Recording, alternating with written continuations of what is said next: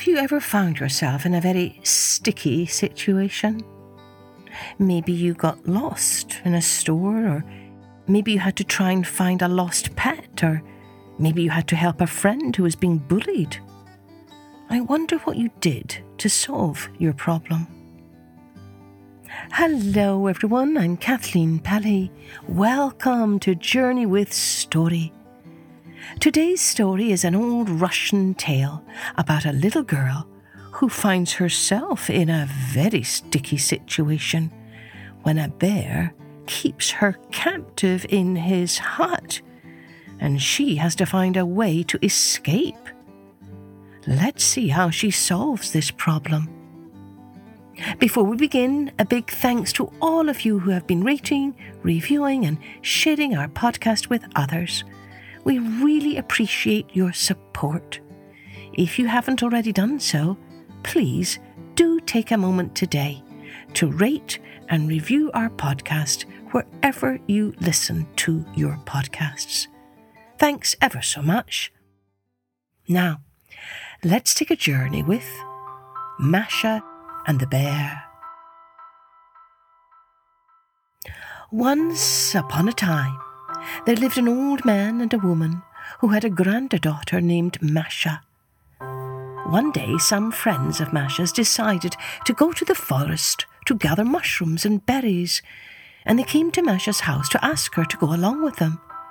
"Please, Granny and Grandpa," said Masha, "do let me go to the forest."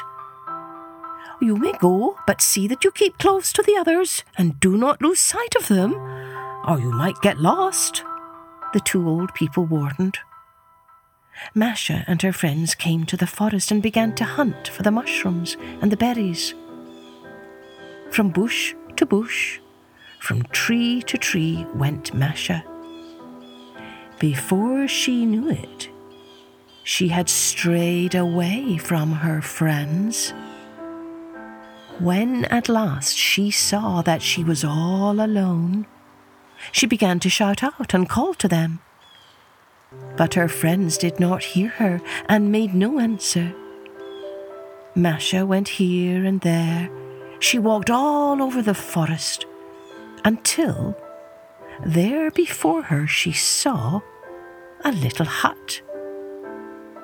Masha knocked on the door, but there was no answer. So she gave the door a push, and the door opened. Masha went into the hut and sat down on a bench by the window. "I wonder who lives here," she thought.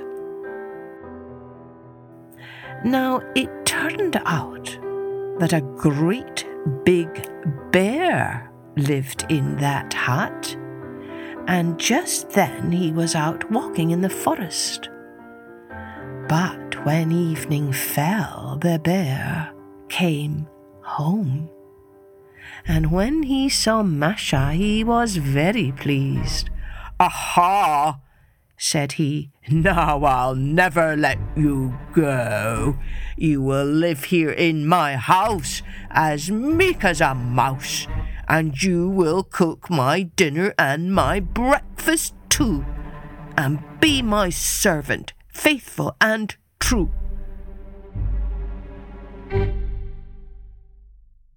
Masha grieved and sorrowed for a long time, but it could not be helped. And so she stayed with the bear and kept house for him. Every day the bear would go into the forest for the day, and before leaving he would tell Masha to stay in the hut and wait for him. "You must never go out without me," he told her, "for if you do, I will catch you and eat you up." So Masha stayed in the hut, thinking of how she could get away from the bear. All around was the forest, and there was no one to ask which way to go. She thought, and she thought, and she thought, until finally she had a plan.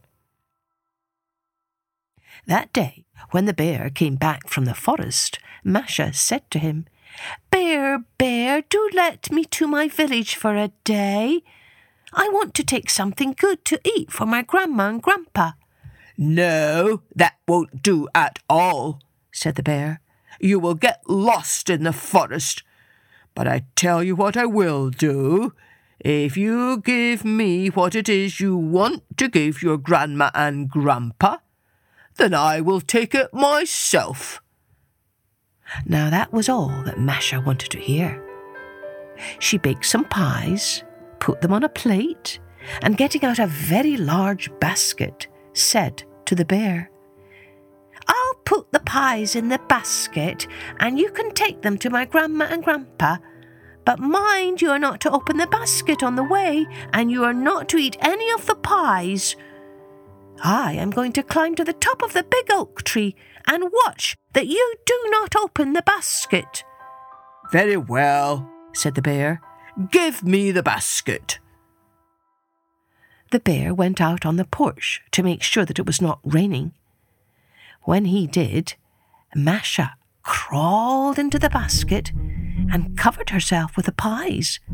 The bear came in, and there was the basket all ready to go. So he strapped the basket onto his back and started off. Trump, trump, trump went the bear amid the spruce trees. Clumpety clump, clump he went amid the birch trees. Up hill and down dale went his long winding trail, and on and on and on he walked.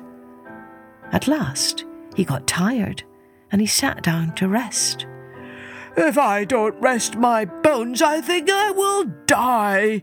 So I will sit on a stump and I'll eat a pie," said the bear. But Masha called out from the basket, I see you.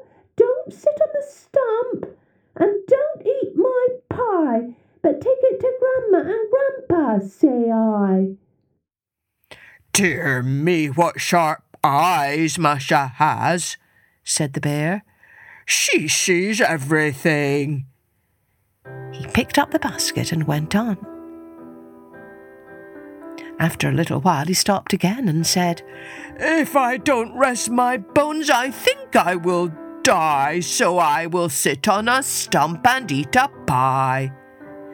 But Masha called out again from the basket, I see you. Don't sit on the stump, and don't eat my pie, but take it to Grandma and Grandpa, say I." "What a clever little girl Masha is," said the bear. "She is sitting high up in a tree, and she is far away, but she sees all I do, and she hears all I say." He got to his feet and walked on and on and on, even faster than before. He came to the village, and finding the house where Masha's grandfather and grandmother lived, he began to bang away on the gate with all his might. "Knock, knock. Open the gate," he cried. "I have brought something for you from Masha," he cried. But the village dogs scented the bear, and they rushed out at him from every yard, yelping and barking. The bear was so frightened, he set down the basket by the gate, and away he ran as fast as he could without looking back. The old man and the old woman came up to the gate, and they saw the basket. "What is in the basket?" the old woman asked. The old man lifted the top and looked, and he could not believe his eyes, for there in the basket sat Masha, alive and well. The old man and the old woman were overjoyed. They kissed and they hugged and they embraced Masha, and they said she was as clever can be, as indeed all of you will surely agree.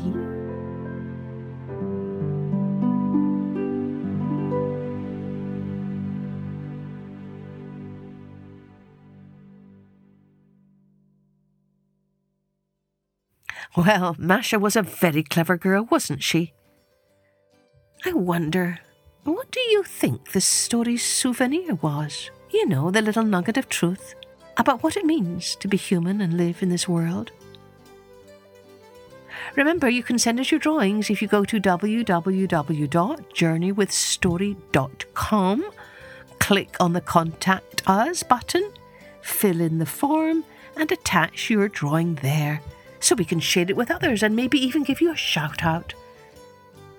Cheerio then. Join me next time for Journey with Story.